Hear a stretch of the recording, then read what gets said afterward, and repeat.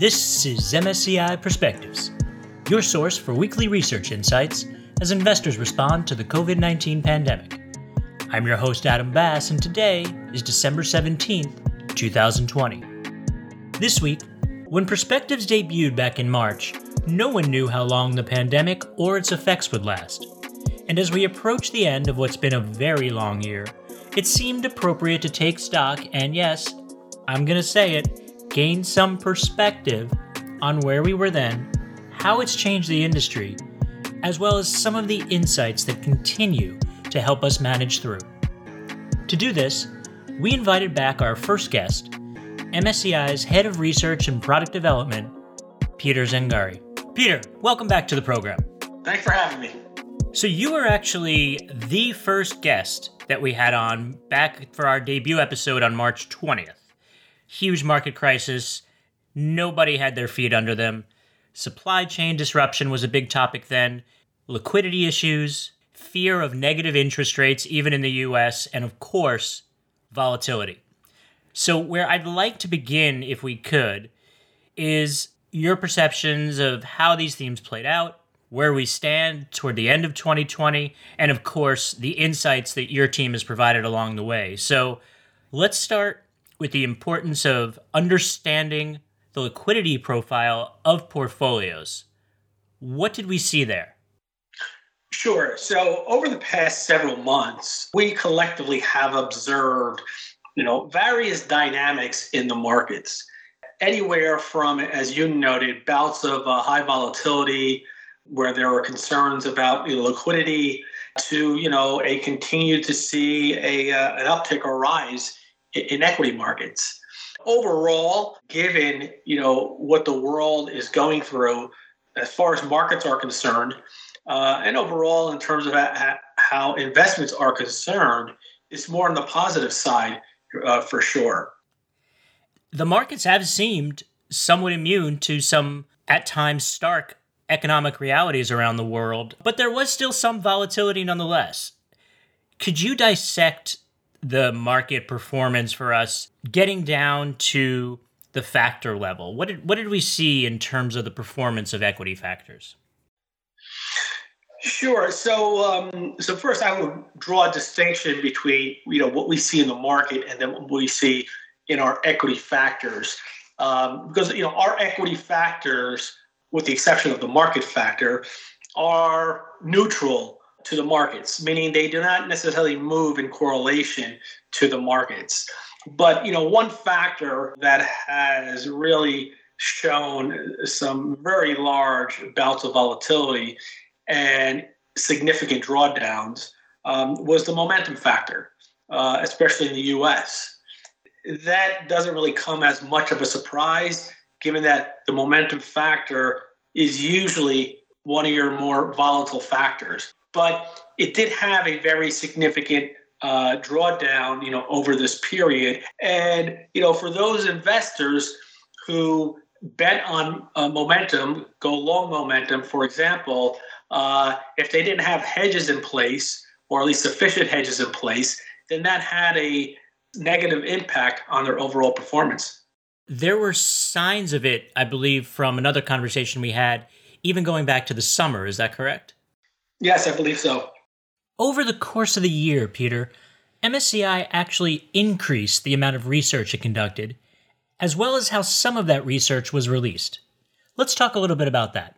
We have been, leveraging or applying different types of technologies to help us develop research faster and to deliver it to market in a much more efficient manner. And these changes, have been gradual for a while, but I would say have really picked up over the past, 5 years or so. And that's exciting. Can you give us an example? So, for example, seeing the way we, in quotes, read our research has changed and is changing, significantly. We're relying more on machines, more on algorithms to do that rather than larger and larger teams of people. It helps us do more. It helps us produce higher quality research. It helps us to glean insights. And it helps us better engage with our clients. because what we want to continue to do is when we have an idea and we think an idea could be interesting to our clients, we want to get that research in front of our clients as quickly as possible to solicit feedback and to do it in a way where we're not just putting a paper in front of them. What we do is take a more active view, meaning putting a prototype of a tool in front of them that they can look at and they can interact with to better understand our research and what our research says about potentially their investment process. Certainly advances in what's possible, and that's what excites you, which is very interesting. Has the pandemic sped this process? You mentioned it had been gradual for a while. Yes.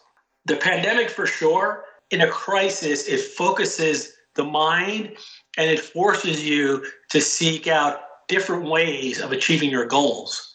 And, in this situation, when the crisis really started to take hold and had an impact towards late March, what we were figuring out internally, within research is, again, how do we become more effective in producing our research and getting it into the hands of our clients and doing it in a way where we and our clients are all working remotely. So that was the challenge, first and foremost. And that's what kind of prompted us to look at or reevaluate different technologies, different methods to achieve those goals in terms of producing research and, again, delivering it to our clients. Again, when you were back on in March, which we both keep referring to, it's like old home week here, you had given some words of wisdom, especially for those who perhaps this is their first crisis working in the industry, right? Perhaps they were not even employed yet. Maybe they were in school in 2008. You had mentioned a few things that I just want to run by you again. You spoke about how no two crises are the same, that people need to be practical, work with what they have, not what you wish you did. And finally, the simply put, don't panic. As you look back, and then I want to look forward after this, but as you look back, what's your sense of how well folks heeded your advice? Well, I can tell you at MSCI, I don't know if it was my advice or not, but the collective team has done an outstanding job. They're staying calm, they're staying focused on the clients in particular. They're working remotely, but working in a way that one would not know whether they're in an office, in a proper office, or working, from their couch in the living room. People operated where, okay, this is a crisis. We've seen it before. We know the drill, so let's get to it. But we know that's not the case, for many of us, if not all of us. This was a completely new way of operating, and operating where you have to react, very quickly, adapt very quickly. And it provided us with a great opportunity to help our clients, to share with our clients, how we've navigated that transition, and our clients appreciate that. And that brings us right into from look back to look ahead. As we look to 2021, where do you see your team focusing? What are the issues that they're working on to solve for clients? If you look at our research program, it covers everything from equities to fixed income, private assets, to ESG, including climate, to portfolio construction, risk management, and so on. So it's a broad area of research. Technology continues to shape the way the industry and MSCI in particular is doing research. So when I think about today, I look at our organization, 200 plus colleagues. From our point of view, our mandate is, again, how do we do our best to create highly topical, comprehensive, rigorous research and deliver it to our clients so that they can receive it as quickly as possible so they can then use it. What we will focus on going into 2021 and beyond is improving our product delivery, improving the ways that we get our research into our clients' hands so that they are in the best position to utilize that research to help support investment decisions or any other decisions around investing. And unfortunately, the turn of the calendar on December 31st to January 1 does not mean by any means that we are putting the pandemic or its effects behind us. So I'm going to turn to you again like we did in March.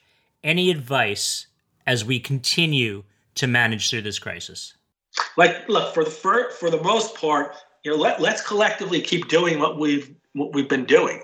Let's continue with that energy, that focus, that innovative mind to think about new ways of creating solutions. Great words to end on. Peter, thank you so much for joining us.